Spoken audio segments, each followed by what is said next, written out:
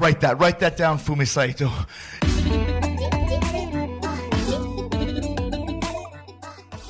Hello from Burbank, California. Welcome back. Thank you for joining us. It's another episode of Write That Down on the Fight Game Media Network. My name is Justin Nipper. I edit FightGameMedia.com. I write on WrestlingObserver.com. I work for Pro Wrestling Noah Cyberfight Incorporated.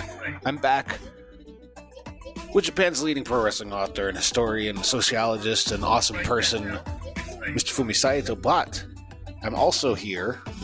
Well, not technically. I was here with the one, the absolutely only, Mr. Sean Waltman, X-Pac, 123 Kid, Lightning Kid, The Kid. He joined us for an awesome and very fun interview. And he actually lives not too close from where I'm at. Huh. Small world. We talked about UWA Japan with Sean. We talked about WWF, WCW kind of stuff. Of course. Monday Night Wars. Talking to Jim Ross on the phone. We talked about Top of the Super Juniors in New Japan that Sean Waltman had the experience to participate in. Yeah, we talked a lot about his WWF memories, Great Muta, Hakushi, wrestling landscape now and into the future, and lots of other interesting, unique stories from both Mr. Waltman and Mr. Saito, who actually spent a lot of time together hanging out in the 90s, which you'll hear about. This is cool. How am I going to top this, people? I don't know. Actually, I kind of have an idea, and you'll find out in the next couple weeks. That's right. Stay tuned. If you've not already, you know what's coming. Please subscribe to the Fight Game Media Network podcast feed. It's on Spotify, and it's on Apple, and it's on Stitcher and Google Play, and wherever you listen to your podcast. Hit the subscribe button. Leave us a comment if you like, because it helps us out very much. All right? Enjoy. Fumi, Sean Walton, like he's in the Walton family. Waltman, excuse me. Sean Waltman, Fumi Saito, and myself. Let's get right into it.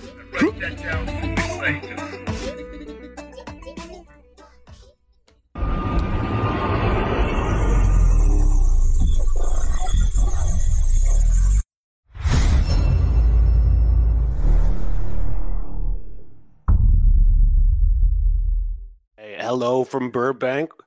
Welcome. Are you in Burbank? I'm in Burbank. That's right. You in LA? Eagle Rock. Oh, not too far. Okay. Yeah, I'm down in Burbank with our guest Sean Waltman and our co-host Mr. Fumi Saito from Tokyo. In the morning. Thank you for joining us. Thanks, Sean, for coming on with us. This is awesome. Oh, welcome. Yeah, this is great. It's weird. So good to see you, Sean. And you, Fumi. This technology makes it kind of like we're in the same room together, except we're not. So I miss you, man. I miss you a lot. I miss you a lot. Yeah. When's the last time you guys hooked up? When's the last time you saw each other? When WrestleMania was in San Jose. Right. Okay. I think that was the last time, right, Fumi? Last time, yeah. I think I stayed in your hotel room. You know? Yeah. I think you slept on the floor. Or one of us, maybe my friend did. Right. Yeah, but it was good. That was it. Shit, because Scott Hall was in the other side of the hotel, but he came in, and that was it. So it's not Shooter Jennings. Remember Shooter Jennings? The picture with us was Shooter Jennings, the country rock. Yeah, Waylon's son. Waylon's son, yeah. Yeah. Your hotel room was really amazing because people kept, knocking the door just to visit. Hey, how you doing? Then sit around for 20, 30 minutes and then say, okay, gotta go. Then another person says, hey, how you doing? It's like we're being entertained. Yeah, it was nice. Yeah. So, it's like, I've been wanting to do this, and you told me that you're doing a book this time, or you're not. You can't publicize it yet. Well, I haven't told Anybody? the general public that I've started it yet, because like I've talked about starting it before, and there's been like almost starting, but then it didn't. Just things come up, and never got going on it. So now, like, Okay. It's really going. like 14 or 15 2-3 hour sessions in now. Okay. So we're into it now. Right, it's almost impossible to put it in one book, And it's just for me to and that's why I need somebody, to help me write. Like, Fumi, I used to be able to actually write. Like, Yeah, I I mean, know. not, but just like for me these years later, man, it's hard to focus. I think it's like, too many shots to the head. And maybe some other things too, Yeah, and also, it's like a memory is not as organized. Or I'm bad at this, what year and what month and what order, right? Yeah. Yeah. So, but it's what the content of the book. It's impossible to have it in one book. So let's do the one book first and see how you do it, because it could be like, today's wrestling fan don't know, but like a vinyl, side A and side B, right? Right. Yeah. Yeah. Record in the side A, it's all hit songs, but the real important song actually in the side B, like a cool song that you don't hear on the radio. Deep cut. That's right. By album. Yeah. So it's like, I always talk about side A and side B thing, because people know about side A, but people don't know about side B, but those are important. Yeah. And there's so much of it, like, because I've talked a lot in story, like I've told a lot of the stories before, but so many, like, that I haven't gone into depth on, or and a lot of crazy stuff, man. Yeah. So. Depends on which, wrestling story or your childhood dream to become professional wrestler. Yeah. Florida, the Malenko school, that the moving to Minnesota, you wanted to see the snow, you had uncle up there, and you had a whole new different, like a different sleeping on Marvin's couch. Yeah. And you had a whole new, different set of friends up north in Minnesota. Yeah. And their independent scene, and Eddie Shirky's school of wrestling, and their friends. It was so great, Fumi. It was so great when I went to Minnesota. Like, maybe the guys aren't trained as well, a lot of them, but like everything else about it was great. Yeah, and not everybody can be trained by Malenko, so Malenko and Eddie Shirky. Right. So I mean, it's hard to go just because I had excellent training. Like, I shouldn't be looking down on, they were doing the best they could. And, a lot of guys, even if they're not trained well, if they are really talented and really have what it takes, they're going to make it anyways. Yeah. Maybe they don't have Minnesota guys, were they a little extra tough compared to some of the other guys you worked with? Maybe the weather the guys that got recruited to be, the guys that were attracted to wrestling in Minnesota, man, it was a different breed of, like a human being, man. The talent wasn't, it's not Tiger Mask, but the toughness. There was some of that too. It's just that, there was being trained by like Brad Rangans, and then there was being trained by Eddie Sharkey. It was two totally separate things, man. But the guys were on the same shows with each other. So right, Minnesota Independent, and also it was years after you had Road Warriors, Nikita Koloff, the Ravishing Recruit, Barry Durso, all these guys came out. Then and even the guys that came after them, Fumi, like the Scott Nortons and the Wayne Blooms and Mike Enos's there was like, so, man. And then, obviously Brock Lesnar and Shelton Benjamin. So I don't think Shelton was a Minnesota guy though. Like just University of Minnesota. University of Minnesota, right. Yeah. But Masa Saito's guys like Tony Holm, Don Fry, they came to Minnesota and trained at the Brad's house. Yeah, that's right. Whereas Eddie's students, Eddie's guys are like your local Minneapolis guy with day jobs. Yeah, you have a regular job, but they wanted to be wrestler, so they train at night or just become wrestler over on the weekends. You know what I'm saying? Yeah. And they spent a lot of time running back across the ring, back and forth, hitting the ropes and doing bump drills. Yeah. So it's like I don't even know where to start because it's so good to talk to you. And it was 1991 you came to Japan for the first time. Universal Wrestling.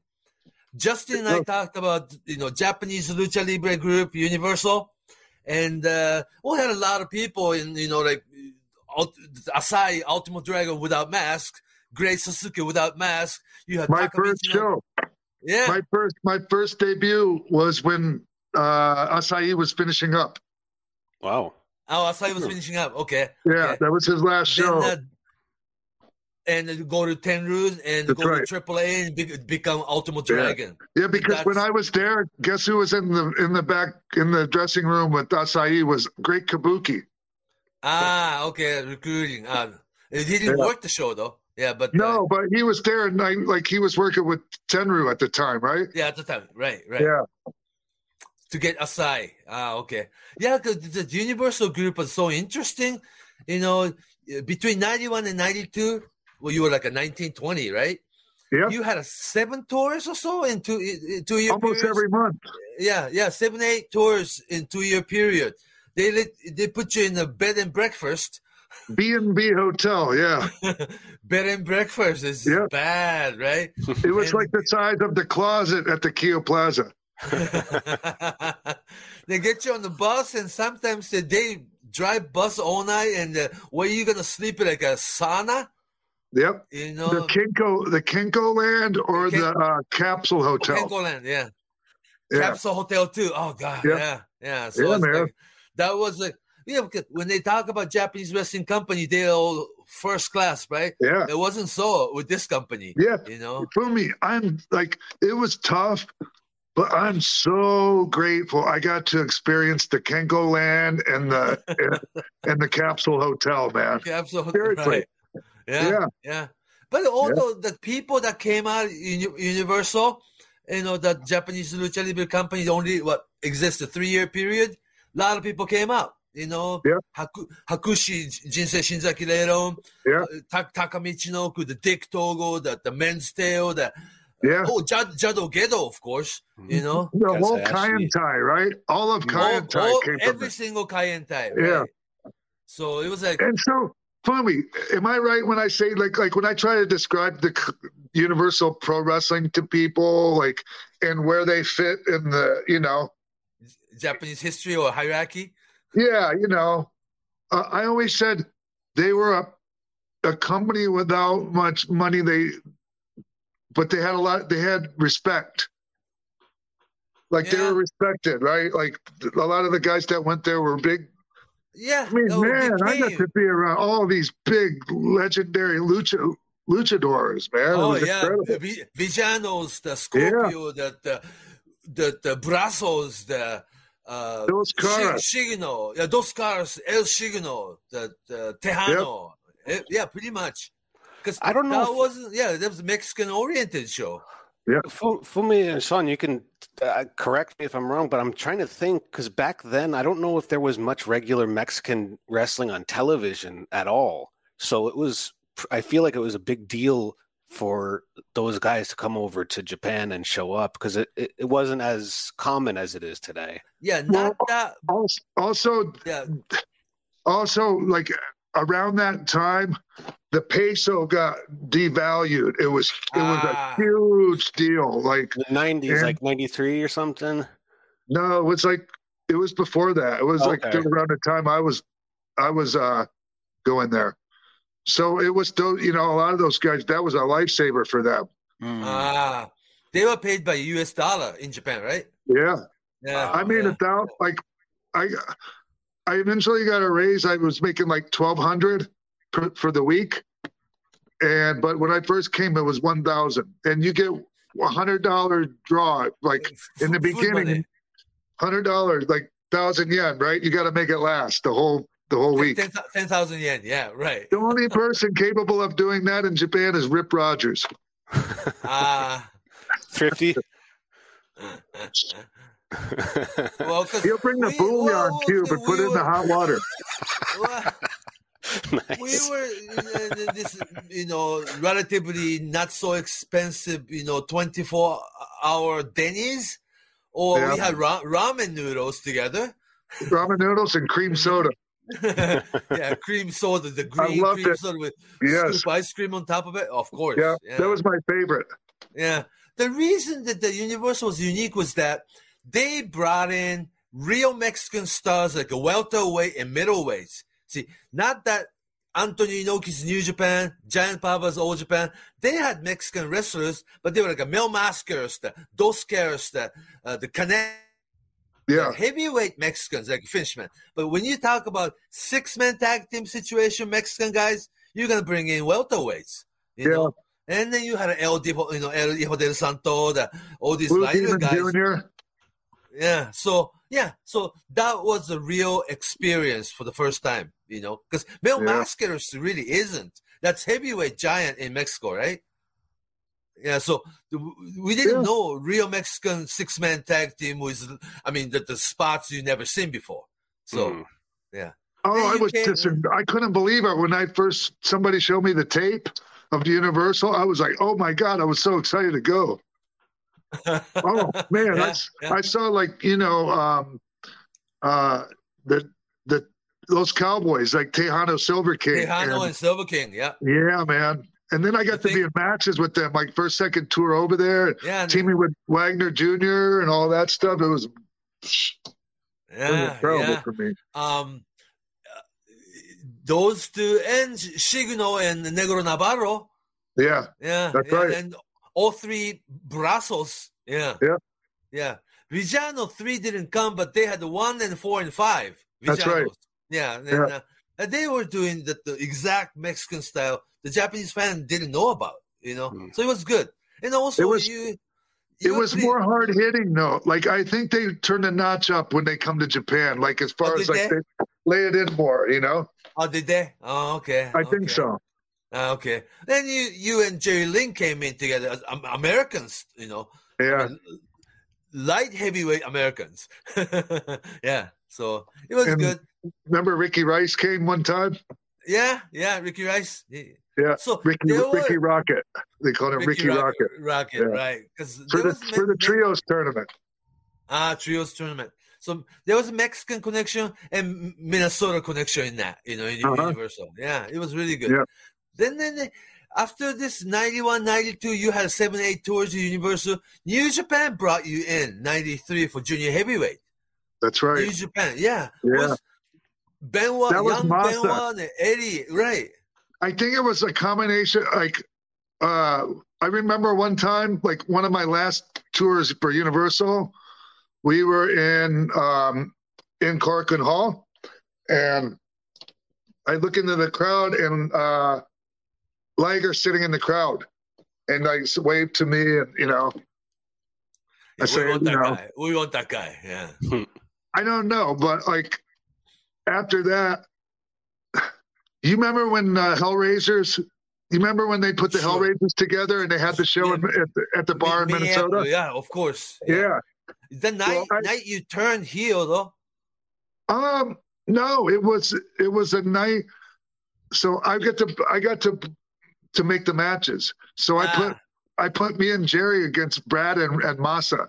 Right. Okay, I remember that. Yeah, and so afterwards, Masa brought me to, called Brad and said, I want to bring me to, for the junior tournament. Right. And you didn't even think New Japan wasn't even an option. Then right after Japan, yeah, I hoped. But then again, right after New Japan one tour, it wasn't even an option. But you went WWF TV taping. You got the job. I already had the job by the time I went to Japan. By the time I went to New Japan for the tournament for the Super Junior tournament. Junior heavyweight. I already had the 1, 2, 3. Matt, I already beat Ray Ramon in the Manhattan Center. Yeah. Oh, okay. Yeah. Well, you honored the one tour with New Japan then. Yes, it was very important that I did that, because who knows what would happen in WWF, At the time, yeah. It was like a beginning of Monday Night Raw era. Yeah. Yeah, very much so. And very much for me, my aspiration was New Japan, because I just didn't think WWE was interested in somebody like me, So at the time, yeah. Yeah, and I ended up not getting hired when I had my WCW tryout, because they switched the bosses right after I had my tryout. Yeah. But it was good that you would go to WWF over WCW at the time. Yeah. Oh, for sure. Of course. Sure. It was not like 2 years or so before Monday Night War, but WWE already started Monday Night Raw at the Manhattan Center as like more of that's like a Monday night becomes the wrestling night. Did you see we just had the 30th anniversary of Raw? Yeah, of course, last week. Yeah. Man. Yeah. I remember it was just like, it felt like, it doesn't seem like it's been 5 years since the Raw 25 show we did. Right. It didn't seem like 30 years, right? Maybe 10, 20, but 30 years sounds like a lot of time. I'm just blown away by how fast life has gone. Yeah. It's crazy, man. Because I don't really feel like I don't feel like an old, I don't feel like a 50-year-old. I guess I do, actually. I don't know. But mentality doesn't change. Supposed to feel like. Yeah, but then again, you had long career from teenage into 20s into early 20s, already in WWE, the WWF. Yeah. Then there was, 1, 2, 3 Kid era, and then World Tour that, during the 93 and 94, you spent a lot of time. WWE did, overseas tour, so many of them at the time. Yeah. Like 1/3 of the year you were in Europe. We were always overseas. Yeah. It was like sometimes we would just come back to the States just to shoot TV and then go back overseas again. Yeah. At the time, that was strange. And, when you were actually not the wrestling character Click, but there was a Click Wolfpack forming in your hotel room, as friends. Yeah. Later on, it became wrestling character, but it was friends you hang out with, Scott and Kevin. Yeah. And, that was just we were Wolfpack. Yeah, when we when we were separated from Sean and Paul. Yeah. So. Yeah. But I mean, you used to see me a lot back then. Right? I mean, way more than we see each other now. That's for sure. No. Yeah, last 20 years like this. But in 90s, I used to come over to Minneapolis every Christmas, and we spent Christmas together for about 10 period. Long time, man. Yeah. Long time. There's a book about that, isn't there? I mean, there's a chapter or something. Greetings. Yeah. Season's greetings. That's right. Season's greetings. And Jesse was just a baby, I've seen that at the bookstore in Japan. Yeah, and then your grandpa. I'm a grandpa. Yeah. Seriously. But it was interesting that how I learned how, Kevin becoming Diesel and Diesel becoming real superstar by holding the title, I mean, to be honest, he wasn't the best wrestler, but make Diesel a champion, and he growing his hair long as his hair grew longer, and he becoming a real star in front of the camera. It was all real. You know what I'm saying? Yeah, that's right. Yeah. So and he always, the stuff he did looked good, and he always carried his end of a really good match whenever he was in there, man. It's like, so I mean, he was in technically, he was no Bret Hart, right? So, and I guess no, not that, but I don't know anyone wants to see like the Big Daddy Cool do the headlock switch and do the hammerlock drop toe, the single leg. Yeah, but what he did was original. Sit the guy in the corner and do the elbow, and boot him. A lot of people copy that. Yeah, because it was original. Remember how you and Kevin and Sean probably, Scott Hall, all going to the building real early and work out? Yeah.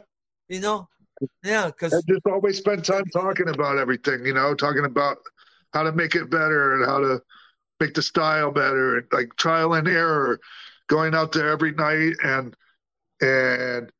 listening to what works and what doesn't, with the reaction, Yeah. And you actually working in front of like a live audience of over 10,000 people night after night. I mean, not always 10,000 people. Business was kind of rough back then, but yeah, but thousands and thousands people. Thousands, yeah. And on TV. Yeah. And being talked to at the airport that they force you to be 24/7 character. Mm-hmm. And that's WWE life, right? Yeah, so sure. Kevin becoming Diesel, really becoming Diesel, and I was happy to witness these people becoming like a real superstar. Remember Triple H, second year rookie, joining a group, and that's how. Well, now Triple H the biggest thing, but I was lucky enough to witness how you guys, just developed the whole kid thing. Yeah, man. Like looking back on it, it was like we weren't really. Well, I can't speak for anyone else but myself, but I wasn't really like thinking about how like cool all this shit was we were doing, but like it was just having a good time trying to get by, man. Yeah, looking back, it's 25, 27 years later now, but you're really focused, night after night, how to be, this cool guy, that the Scott becoming more and more Razor Ramon for real. You know what I'm saying? For real, yeah. For real. Yeah. Yes. Shawn Michaels becoming, Heartbreak Kid for real. And also these, group of friends were working on top. I mean, programmed in the main event. That helped, And now that the Click story is so famous, but it was like how real it was, people don't realize. You know what I'm saying? It wasn't a wrestling tale.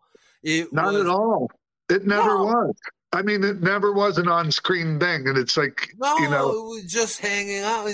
Just meet up at the airport every weekend, and let's start the horn. Just the whole 4 or 5 days thing. You're living like family, right? Yeah. Sometimes, like almost very rarely did we have our own hotel rooms. It was always 2 or 3 people in one room, Yeah. And that the WWE wrestlers so popular that you don't even go downstairs and lobby to eat. You just have to have room service. Then you ended up getting all the shrimp cocktails and everything, emptying up all the refrigerator at the hotel room, circumstantial, just this and that, and food delivered to your room. And what you do, you're going over what you want to do in the ring. Yeah. This is the idea I got. This is my idea. This is my idea. And it's going over thing and becomes. You were there for some of that? Yeah, some of that. Yeah. Yeah, you got to see it? It's pretty cool, right? Of course. That was cool. Yeah. And also, like one WrestleMania or SummerSlam, I brought Hakushi into your hotel room too while you guys are doing it. Yeah. Yeah. See, I was the first guy to work with him when we went to Japan for that tour in '94, right? Yeah. Last week, Hakushi, my Revival Hakushi had it's called Great Muta's Bye-Bye Final Match. I saw the opponent was Hakushi. I mean, exact Hakushi 27 years later, and he was the MVP because Muta and Hakushi had this program thing. They ended the finish 25 years later from from like a 1996 Tokyo Dome match. Now he's finishing. The longer you watch, the more you get out of this thing. Yeah. This is wrestling. Yeah. So for today's fans probably didn't know Hakushi all that much, huh? But he's the exact same Hakushi now that it's good to have a new wrestling audience from 2000 on. But if you knew Hakushi from 90s, you understand a whole lot more. You know what I'm saying? I loved the original, the Shinzaki character. When I wrestled him in Japan, and they had the chanting, oh, yeah, the whole, that was so cool. Yeah, Pilgrim thing. It's real, you know, as a character. Well, wrestling character, but he's from Tokushima, and it's like so much real background he had. Yeah. So that was the thing. And not just, you know, that this 30-year anniversary, you know, the Monday Night XXX thing, you know, the DX. It was way too short, but it was really interesting because it is not. Well, that was the DX is great, but you bring in today's character Imperium. Yeah. You know, to get these guys over instead of you put yourself over. Exactly. Yeah, man. Because, you know, legend make mistakes sometimes, you know. Nostalgia is great, you know, for older fans and memories and all these things, but to have your Gunther in there, he is a star now. You know? That's right. Yeah. And we go home. And we go home the next day, and those guys got to still be there to try to draw money and make people tune in and watch on television. And you know, I mean, of course. And I was never a fan of that stuff when we would just show up and, you know, get the obligatory, you know, hit our finish on the guys and, you know, happy moment for a little bit for the people that tuned in to see us. But there's just, I mean, people can just be happy to see us without us doing that, you know? Right. And also, it is right to put Gunther over. I don't want to fight him. I don't want to fight him. I mean, he's a tough guy. Today's tough guy. And let's have a match. And no, I'm not fighting, right? Then we all legitimately don't need to be in that ring, like, not anymore. Beat up anymore, man. We're all pretty beat up, you know, like none of us, But it's complimenting. Yeah. Each other, you know, that's good. But yes, and it was fun. It was fun. It was not going to have actual match. You're not going to have actual match there. Yeah, it was really, really good. I mean, so well done. You had a good time putting together, right? It was hilarious, man. Like, was it? Yes. It was. If there was like outtakes or just like behind the scenes footage of the putting together part, maybe even more entertaining than the actual. What happened in the ring. Yeah. Because that many stars in the ring at the same time. You had to use Kurt Angle's, you know, comic, you know. He made the whole segment, honestly. Yeah? Yeah. I always wanted to be DX, right? And just the deadpan, comedic timing the guy has, and like, and just his credibility as a real, like, legitimate, you know, gold medal, of course. Yeah, I mean, it just adds to his, you know, to his comedy. It just makes his comedy that much better. It's because this guy don't need to be doing that, but like, you know, he's also the guy that makes you laugh. He had a rig, you know, his Kurt Angle outfit, then take it off. He got a DX T-shirt, then take it off. He already had the referee jersey. He's like, that was really good. Yeah, and then also that you don't want to be in the ring that long because the Street Profit, Seth freaking Rollins, gonna have 3, you know, tag team match. Yeah, so it was like a segment was perfect because like can't be that long. All the funniest stuff. Yeah. From the stuff I thought was the funniest stuff. I saw Paul come up with that stuff as we were putting that together. Man, he's brilliant at that, man. Just really, really brilliant guy. I'm not just saying that, like, because I'm obviously biased, but I'm impressed because I haven't been around him like as much in the, you know. So just to watch how he's developed and grown into what he is now, it's incredibly impressive. Yeah, but you told me back in 95 maybe, which is 28 years ago, this guy is going to be a big deal. Yeah. You told absolutely. Me that. Yeah, there was never any doubt. I'm talking about Hunter Hearst Helmsley, he was still, but this guy is going to be a big deal. So I looked at him and said, okay, I understood. Yeah.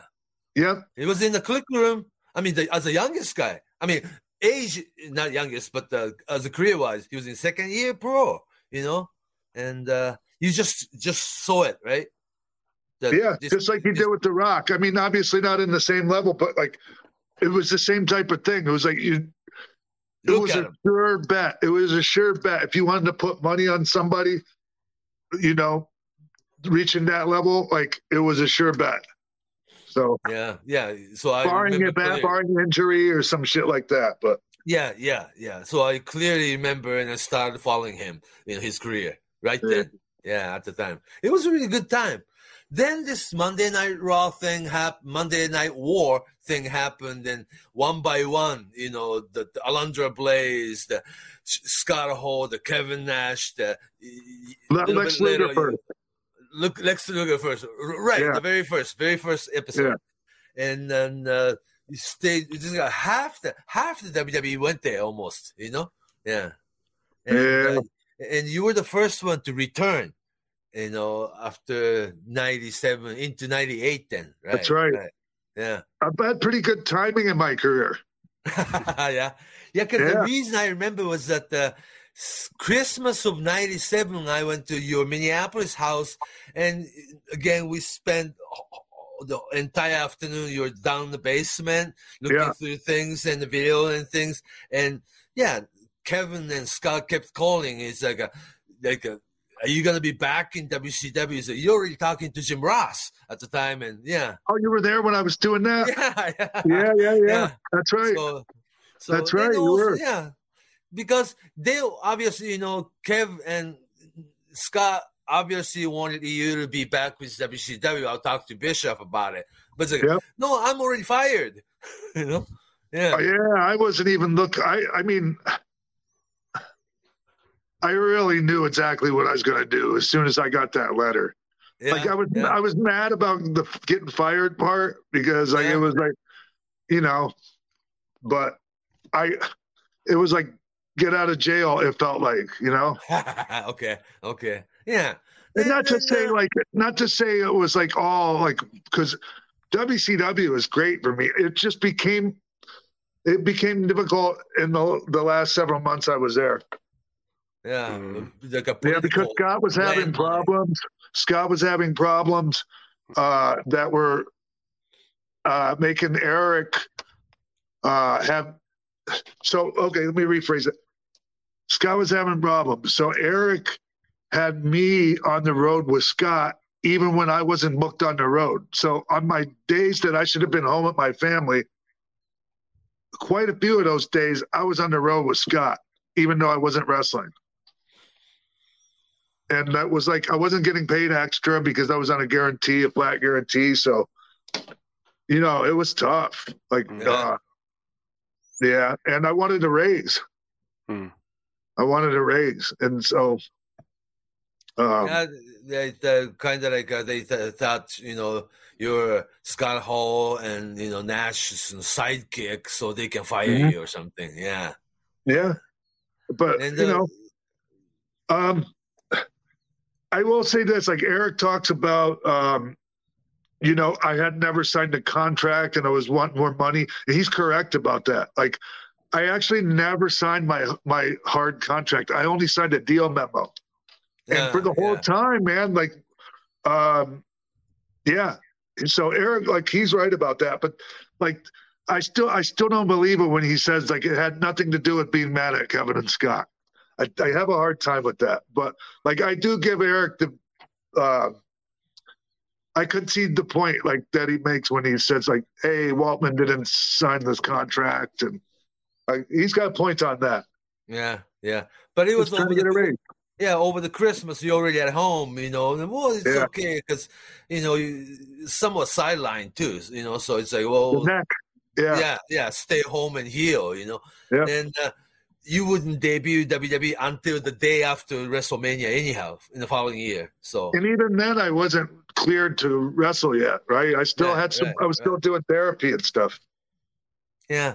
So it was very interesting that you the only went back to WWE and you're talking to Jim Ross on the phone too, Yeah.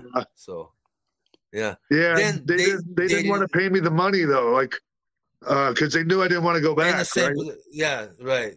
But they need to be paid the same position as other guys were making at the time. That's right. Yeah, that's exactly what I said, and I knew I had information. I knew what other guys were getting paid, and so like I was like they weren't happy about me throwing the information in their face, you know. Who are you talking to, right? Yeah. You mean from the WWF side or WCW? I knew how much the guys in WWF. Yeah. I see. Yeah, guys that came in there that I was on the same level at least or more.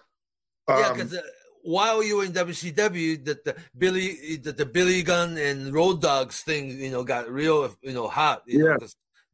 But Mark, I knew what Mark Miro and Jeff Jarrett's downside guarantees was, and I wanted mine to be at least that. Yeah, so it's like because you were in that, you know, group. Yeah, I was coming in with NWO. Yeah. Like I had the NWO momentum, you know. I was using that momentum to come in and help DX. Yeah, but they let's be honest. Let's be honest. 1, 2, 3 Kid joining DX wasn't going to be as big a deal as 6 from NWO. Wasn't. Right. Yeah, it wasn't gonna be 6, so it took you guys a while to come up with X-Pac. I already knew as soon as I was, it took like the next set of TVs when we actually talked about it. Yeah, I already had in my head. I already knew what I wanted to be called. Oh, X-Pac. Okay. Yeah. Very good. Very good. And then I didn't sign the contract there for like probably 6 months, fighting over the name. I wanted to own the name, you know. Because it was, really? I came up with it. Yeah. Okay. Because the timing was important to be on TV the day before. I mean, day after WrestleMania. Yeah. Because Triple H, Shawn Michaels leaving, that Triple H taking over the group. I called my friend, introducing you into the ramp. So.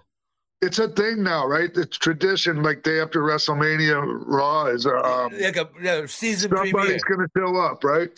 Yeah, season premiere, like you're watching the drama every year, season 10, season 11, you know. Yeah. So it's very good. So you still follow WWE Raw and SmackDown both? I don't watch the whole show. All right. I follow what's going. Follow what's going on, and then if there's like something that has a buzz, I watch it. You know, like hey, this is good. This was a great segment. I'll watch it. Right. Yeah, because I don't have the appetite for it anymore. Not as like every 5 week, hours. 2 sets. Yeah, 2 sets of right. Or do you watch then some people watch AEW, Dynamite, and Rampage, and this and that, you know. Or I Impact. watch bits and pieces of that too, you know.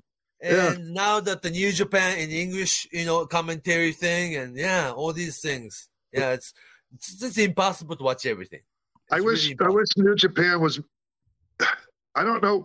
Did it go back on Access TV? Because they did. Oh, good, because it was great when it was on Access TV. I enjoyed it a lot. Yeah, I enjoyed it with Mauro and Josh Barnett doing commentary, and Jim and Josh also. Right. Yeah. See, I didn't realize that the things we just talked about this, the Monday Night War and the WWF to WCW, WCW back to WWE, and debuting day after WrestleMania. Every single one of those episodes, it was before like internet streaming, let alone social media. You know what I'm saying? Let alone YouTube. You know that the YouTube doesn't happen until 2005-06. You know. And is that when it came out? Yeah. Yeah, I think so. And social media was around, but not everyday tool for everybody until like 2005. You know what I'm saying? Mm-hmm. Now that it's so part of your everyday life, it's like so normal. If you are 18 years old, you grew up with it, right? But never been without it. Never been without it. Yeah, but we used to, you know, we had to look for VHS tape. You hear about wrestler, do you have a tape? You know what I'm saying? Yeah. And look. Promo tape. Yeah. And now that you hear name, you got to keep it 3 minutes. Is that I was always told you got to keep it 3 minutes. Promo thing? Yeah, to send for audition tape, to get promoter to book you. Oh, really? Like that, if it's too long, they're going to watch it, kid. it was like, then it was clearly different in Japan. So many, American, wrestlers send VHS tape into Masa Saito's desk, right? Everybody sent those 3-minute clips and stuff, and then Masa went like, Masa was like, I don't want to hear the promo and bunch of high spot. He wanted to see the entire match and judge this guy. You know what I'm saying? Wow, really? Yeah, the entire match, because you want to see the beginning of the match, how he does things during the match, and how he takes it home. Okay. Yeah. No fancy tapes. Just want to watch the entire match. One camera or your home video, doesn't matter. Entire match has to be in there. And he was so mad. He was the Japanese way to look at it, right? Man, a little different. Yeah, because there is no such thing as promo in Japan. Well, when I was watching on New Japan on Access, I was going to talk. That's what I was going to mention to you, was how well I liked they were having promos on there, like Shunsuke and different people, like, and they would have the subtitles, and I loved it, man. Like, I loved to watch the Japanese promos with the with the English subtitles. Yeah. And it's not like promo like a storyline promo. They talk about the match that you just wrestled. Exactly. Yeah. That's pretty good though. Like, really, like athletes and like rivalries, feud instead of storylines. It was so refreshing to see. It was so refreshing to see the presentation like that. Yeah. Japanese wrestling should stay that way instead of Uncle Howdy or anything like that. You know what I'm saying? I mean, for instance, for example. For instance, yes. Yeah, for instance, yeah. So it's like, it was interesting. You had Japanese, or Malenko school, of course, and wanted to see the snow and went to Minneapolis. Obviously, that was after AWA era. So Minneapolis meant bunch of indies. Yeah. Then went to Universal, not established Babas, All Japan or Inoki's New Japan, but it's a Universal. And you know what I'm saying? Like, it came right at the right time. I just got my GWF contract canceled. They told me they couldn't. Right. They told me they couldn't afford to pay me anymore. And also, they went out of business, right? No, not for a while. Not for they did eventually, but it was a couple years later. They were just using guys that could drive to the shows. Right. They couldn't fly me in. Right. But it was that was like a syndication TV type of thing, right? Yes, it was over 100 markets syndicated, and it was on ESPN 5 days a week. Yeah, I used to watch it after school. Yeah, decades before streaming. Man. Yeah, so it's different now that the television altogether could be yesterday's news, right? Everything will be on the screen, streaming. Yep. I mean, like Netflix. That we have. I'm Amazon. Already used to it like that. I haven't actually watched cable in forever. Or traditional television? No. I still watch the network shows, but it's all through streaming. Right. So wrestling would be such too. You know what I'm saying? From this point on forward. And all the pay-per-view too, the streaming pay-per-view, you watch, even in Japan, you're paying 4,000 yen, $40 for the show. Yeah. Streaming service. Yeah. Yeah, so the landscape will change drastically like this year too. Yeah. So I remember it was quite a, how's the cable universe in Japan now? The housing situation and how houses in the apartment and building are so built up so close to each other, the actual physical cable wouldn't go in. So how do they do it now? Satellite and the internet. Wi-Fi all over country, right? Yeah. That's a lot easier to actually watch the moving image. Yeah. Because I remember Samurai, was it Samurai TV? Yeah, Samurai TV still exists, yeah. Well, it was on satellite channel. Satellite. Yeah. Or like JTV or something like that. Like JCTV, Japan Cable Television. Yeah, right? JCTV. Yeah, but like no one had it, right? Like no one had it. Maybe 100,000 people had it in the whole country or something. All together, right? Yeah. Then there was a Sky Perfect TV, the satellite dish. That was big. The satellite dish still exists, and I still use it. But more and more, your device will be your TV, like streaming. Yeah. Yeah. Well, I think in Japan, in general, especially if you're in Tokyo, it might just be easier for people to go see the show live instead of paying for a pay-per-view or live wrestling should exist, of course. I think just live events in general, it's always been more money in Japan just because of how everything's set up, and not everyone has satellite. I mean, but now that you can watch wrestling with this thing, right? That's more popular now, like ABEMA and all the digital channels. It's different. It's a different landscape. Like I said, then also this ABEMA TV, the streaming service, the Wrestle Universe, all these things, they are offering their pay-per-views. Mm-hmm. Right. It's different economy almost. Yeah. Like you get the service and then you pay extra for the pay-per-view. Yeah, like if you want to watch Great Muta retirement match, live, you'll be paying that on screen. Then if you wait a week or two, you can watch that on regular streaming too. Hey, do people go to the show and still watch it on the streaming while they're at the show live?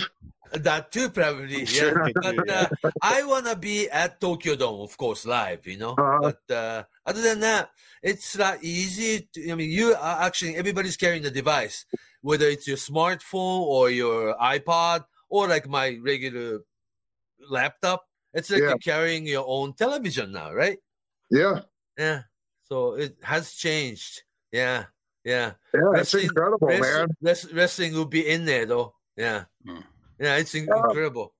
Yeah, of course, because we come from traditional television to VHS era to traditional pay-per-view era to now streaming. And it's just the fact that like anything you want to see now, anything you want to see, you can see it now. Oh my God. Like I was just happy to get a tape from Tape Traders that had some matches dubbed together on there. And even if the quality was the bad quality from like 4th, 5th generation or dubbed and the tracking. Yeah, man. Hit the tracking button. I didn't care. I didn't give a shit. Yeah, but that's the only choice you had back then. That's it. If you wanted to watch wrestling from Japan, even if it was bad wrestling, I wanted to see it. Bad wrestling, because it was unique. It was like nothing that you'd see here. Yeah, like you said, it's almost too easy to find everything now. It's not as it's just I think people take it for granted. Yeah. I think that's all. But I think it should be that way. I just think people should appreciate it. Of course, not going to go back. But it's that today's audience have such a short attention span. Short attention span. What's on YouTube is about 5 minutes, right? They think it's long. But if you want to watch good wrestling, you usually over 20 minutes or so. Good wrestling match. And if you want to watch a wrestling match, you have to start from the match to the finish.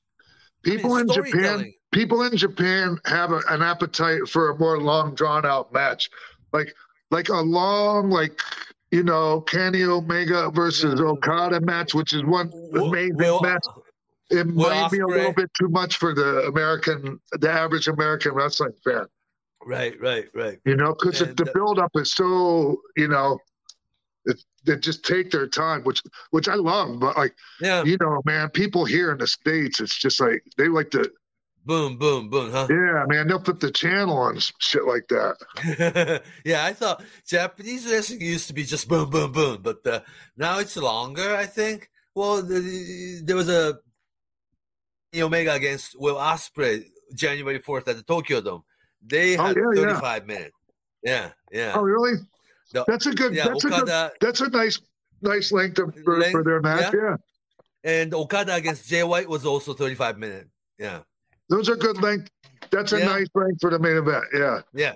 But the Tokyo Dome show itself was 3 o'clock to 9 o'clock. It's like a 6-hour show. Oh my gosh. You know what I'm saying? Yeah. Yeah. So I guess it's like going to watch baseball game. Some of the matches, I'm sorry, they don't pay attention. Go to concession stand and buy another hot dog. Yeah. And come back and sit through. I'm gonna watch this closely, something like that. Go to we call it the popcorn match here. Popcorn match? You call it that? Yeah, the popcorn match is the popcorn match is usually like fifth match, which is like right after intermission. Crowd's always dead. Yeah. Yeah. Well, probably we call this a toilet time. Oh yeah. Time to go to the bathroom. I noticed a lot of people going to buy merchandise because the merchandise lines get so long at those shows. So they have a guy like in Japan, like they call Mr. Pop or Mr. Toilet Time. Like, do you remember they had Momota Jr. was Mr. 630? Yeah, because it's come right out. First match 6:30, right? Yeah, Mr. 6:30. But with respect, that was because if it's a toilet time, you don't want to tell them that. No. You know what I'm saying? Well, I mean, you don't really want to call the guy curtain jerker either. Like, that's a no-win situation. Yeah. Audience choose their own, That's toilet timers. Yeah. But it was okay. So altogether, you had about 15, 20 tours with Japan? Because you came back with the WWE Mania tour, too. 94, right? Remember? Yeah, 94, yeah. Remember we spent a lot of time together. Yeah, that was interesting. Yeah, because WWE's you got to spend time with. Sorry. I keep talking over you. There's a little bit of a. That's fine. I mean, we're talking to each other 10,000 miles apart. There's a slight delay. It's all good. But you got to see Bret Hart like becoming like being a real like world champion. He really liked to carry himself as a world champion, like that came out over there. Like he had great matches with people. I think so. And there was a 4-match tour that he had a single match against Yokozuna, single match against Macho Man Randy Savage, single match against. Did he have Tenryu? He didn't have Tenryu that time. No, Randy had Tenryu. Right. That was another match. Tokyo Dome show. Yeah, another Tokyo Dome show. But Bret Hart some kind of a tag team. Randy worked with Tenryu on that tour too. I think it was at the Green Dome in Osaka or in Sapporo. Oh, okay. Yeah. So it was the perfect tour for Bret Hart to be world champion. All four, matches, all 4 shows, 4 different opponents, all single match, title match, which is good. And every match had a different finish, which is good. What were those tours who killed it? You know who was really hard to follow? Like, I'm glad I didn't have to follow them. Was Medusa and Bull. Bull Nakano. Oh, they killed it every night. Medusa got color, and they got mad at her, but she tried to say it was hard way. Bull hit her with the nunchucks, Yeah. Oh, because the juice was no. Yeah. Right. Yeah, what were those tours like compared to, we were talking about it earlier when you said the Mexican guys would come over and they would lay it in a little harder and they would just wrestle a little bit different. When you guys, when talking about WWF, when you did the Japanese tour or European tour, how was it? Was it much different than doing the house show in the States? Was there a different approach? The people were hotter. Yeah? Yeah. Because they don't see you as much. It's more, special. It was just they were just... they weren't as overexposed to the product, like, because we in the States we go to these towns like once a month or once every quarter, right? And they get jaded and they get like used to everything, and it's harder to impress people when you're there all the time.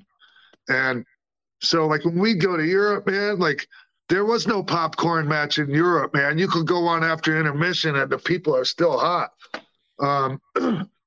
Japan, in the WWF Japan tour that I was on,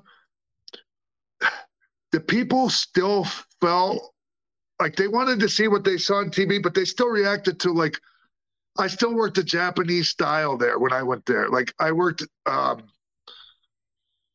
I knew that they reacted to false finishes and different things, and there was just a little bit different way to work in Japan, and not everyone knew how to do it, Yeah. Yeah, we were just talking about this recently because we were talking about Hakushi. So I went on the YouTube and they have some of this stuff on YouTube. So you and Fatu had a great match. You would never see it. Yeah, it was like the first match on the show, and it was totally different from what you would see back then. I slipped one over on him with like a not a victory roll, but like a I was going to say victory roll too, like a head. No, it was a victory roll. Yeah, it was a victory roll. Yeah. It's kind of a long match too. It was something you would never see on TV back then. I kicked out everything. He beat the crap out of me. I kept kicking out, and I slipped one over like a monster too. It was real like monster versus David and Goliath kind of match. But when I see these, I go, man, I don't remember WWF being like that when I was watching back then. It was just different. So I'm assuming there was just different expectations from the crowd. And then wasn't a fixed match. Only in Japan. Only in Japan, honestly. Everywhere else, we just worked the same. Right. And pretty much the lineup's the same, too, for like the entire month, right? Yeah. Four shows, that the Yokohama, the Hiroshima, the Osaka, the Sapporo, 4 shows, all the magazines and Tokyo Sports following it. So you almost had to have different matchups every night. Yeah. And also, like, matches. Yeah, and I remember Yokohama was the first night, and I was working with Rick Martel, who was like AWA world champion, right? Right, like before, just a couple years earlier, yeah. Yeah, and so they give me the finish, like it was some kind of screw job finish where like, oh, he puts his foot on the ropes, or like, I'm like, come on, man, this is Rick Martel, and we're in Japan. They don't go for that crap here. He was so I had him get me in the Boston Crab.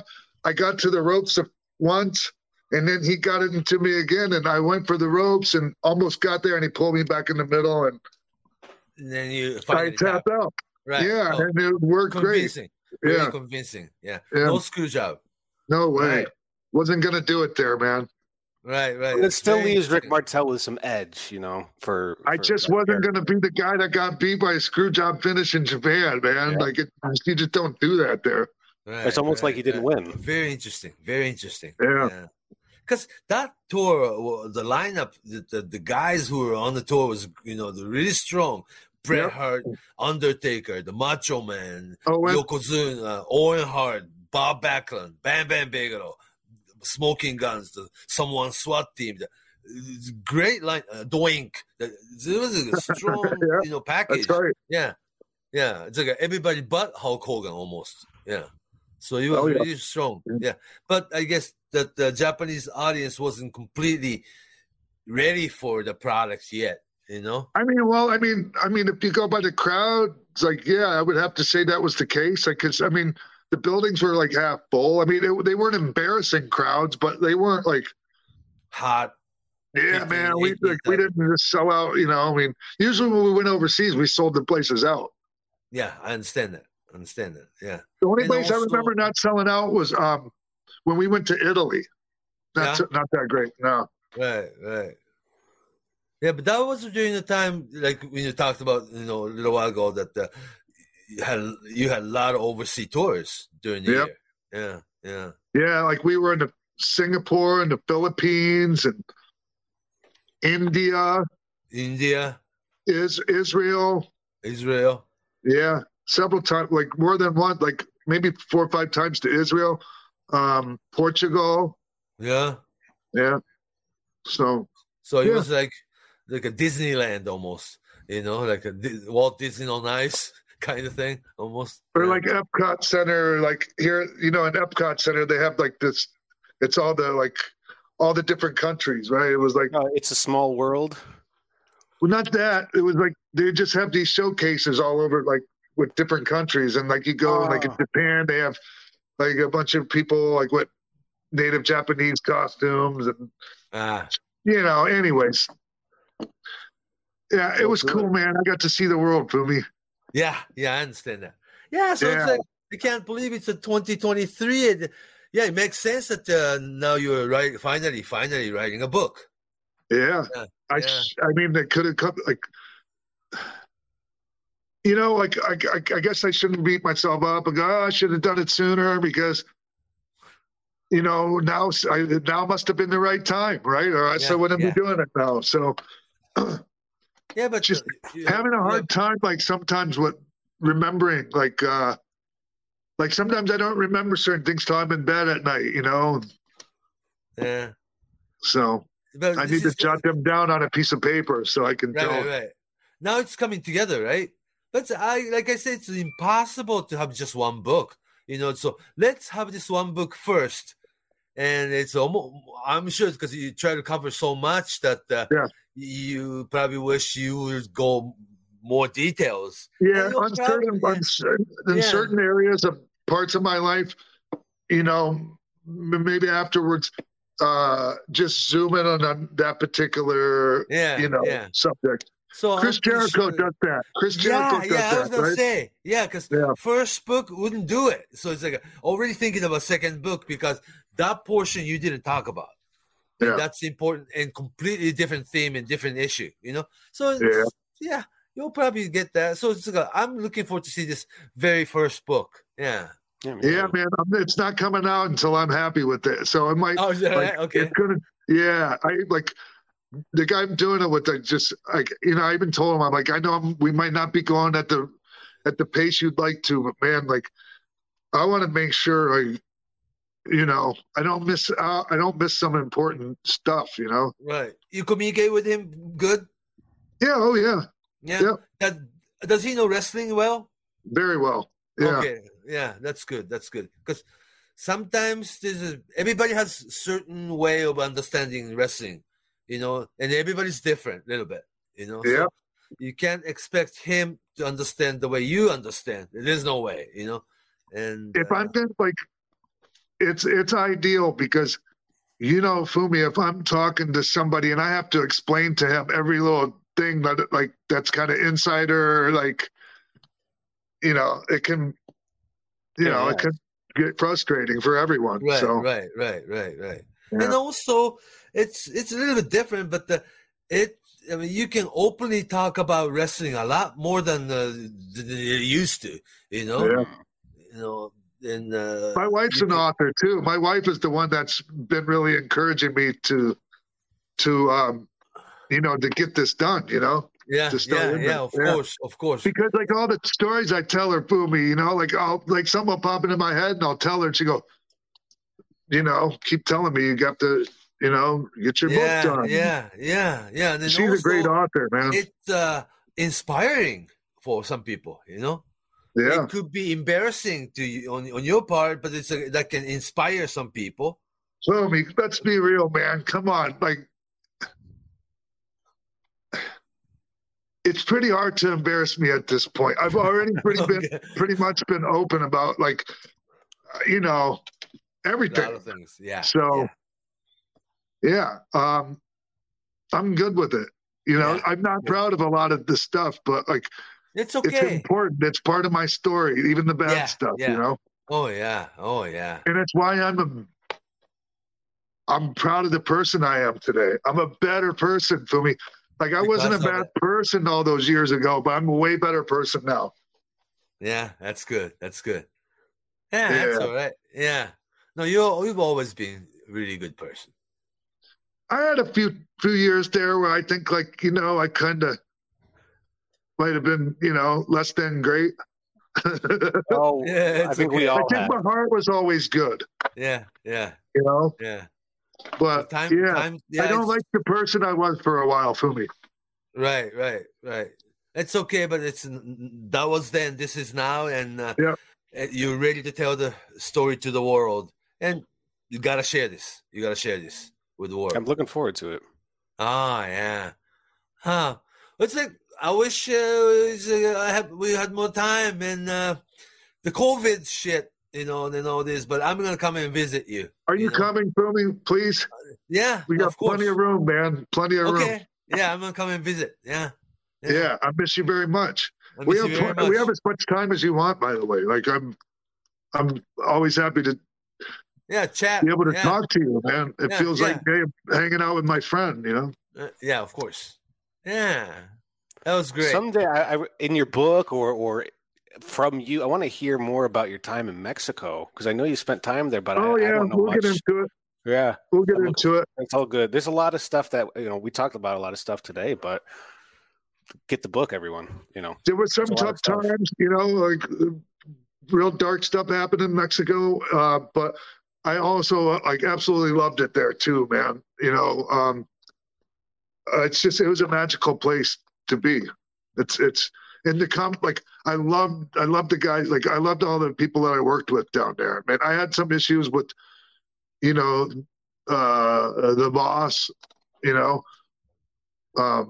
but overall, I loved it, man. I had a great time down there. That's cool. Yeah. Miss those guys down there. Yeah. All right. And that the Universal, being in Universal with all those guys made it so much easier for me when I went down there. Really? Because I knew half those guys, I wrestled their fathers, Ah, okay. That's right. Okay. Yeah. Like Psycho Clown, all those guys. I wrestled so many of those guys. Their dads. Yeah. Interesting. That's how it is there, yeah.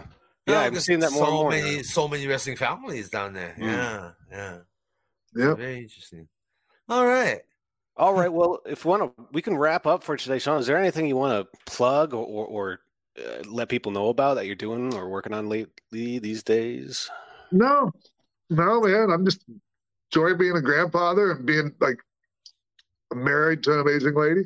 And yeah, man, life is great. Good. Life is good. Yeah. All right. Yeah, so great. Oh, so good to know that. Yeah. And people can watch you on Raw this week, right? It was the 30th last week. Excuse me. Yeah. I'm all bobbled up. Yeah. Last week's Raw. No, I watched it the day after. On YouTube without cutting commercials and stuff. Yeah. Mm. So.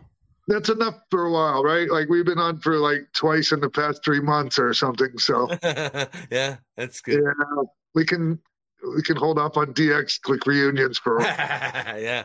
Sorry, are you going to be around WrestleMania weekend, Los Angeles? I live here, man. Yeah. I got some things I'm doing here. You are not retired. You once you're a wrestler, you always will be professional wrestler.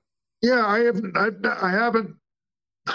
haven't ruled out doing it again, but last year, man, I ended up having to get surgery to fix my bicep, and so I want to make sure it's really special occasion if I do it again.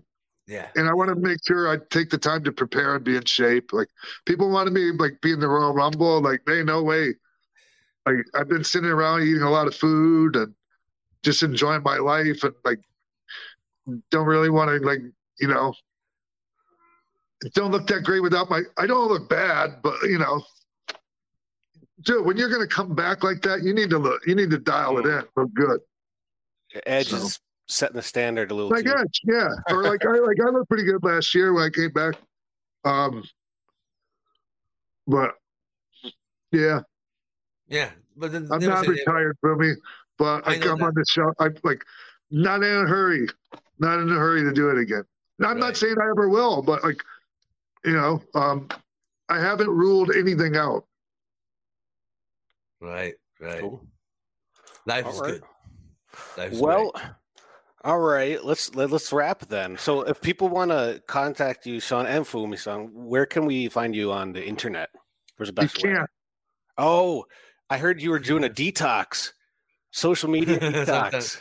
No, I just don't I don't know, man. No, I hear that, man. I just like to chill at home and spend time with my dog. Okay. And, That's I'm not in a hurry for anybody to get a hold of me. Okay, so Ixnay, don't get a hold of Sean Waltman. He's got stuff going on. Friend. Unless you're his friend. My friend, and if you're my friend, you already know how to get a hold of me. Yeah, so just wait for the book. Where can we reach you on the internet? On Twitter, Fumihiko Dayo, Fumihiko Dayo, Fumihiko Dayo on Twitter, or just Fumisaito on Facebook. Please message me first.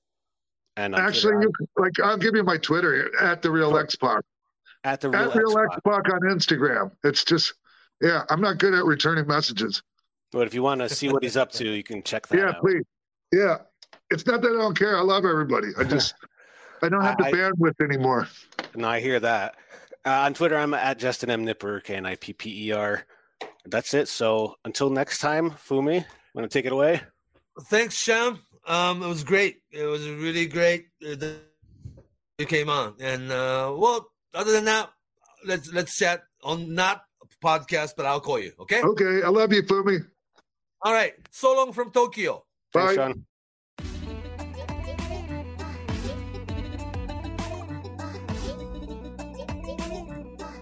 Write that down.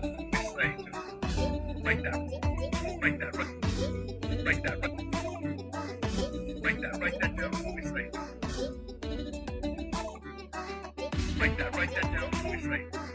Write that down. Write that down.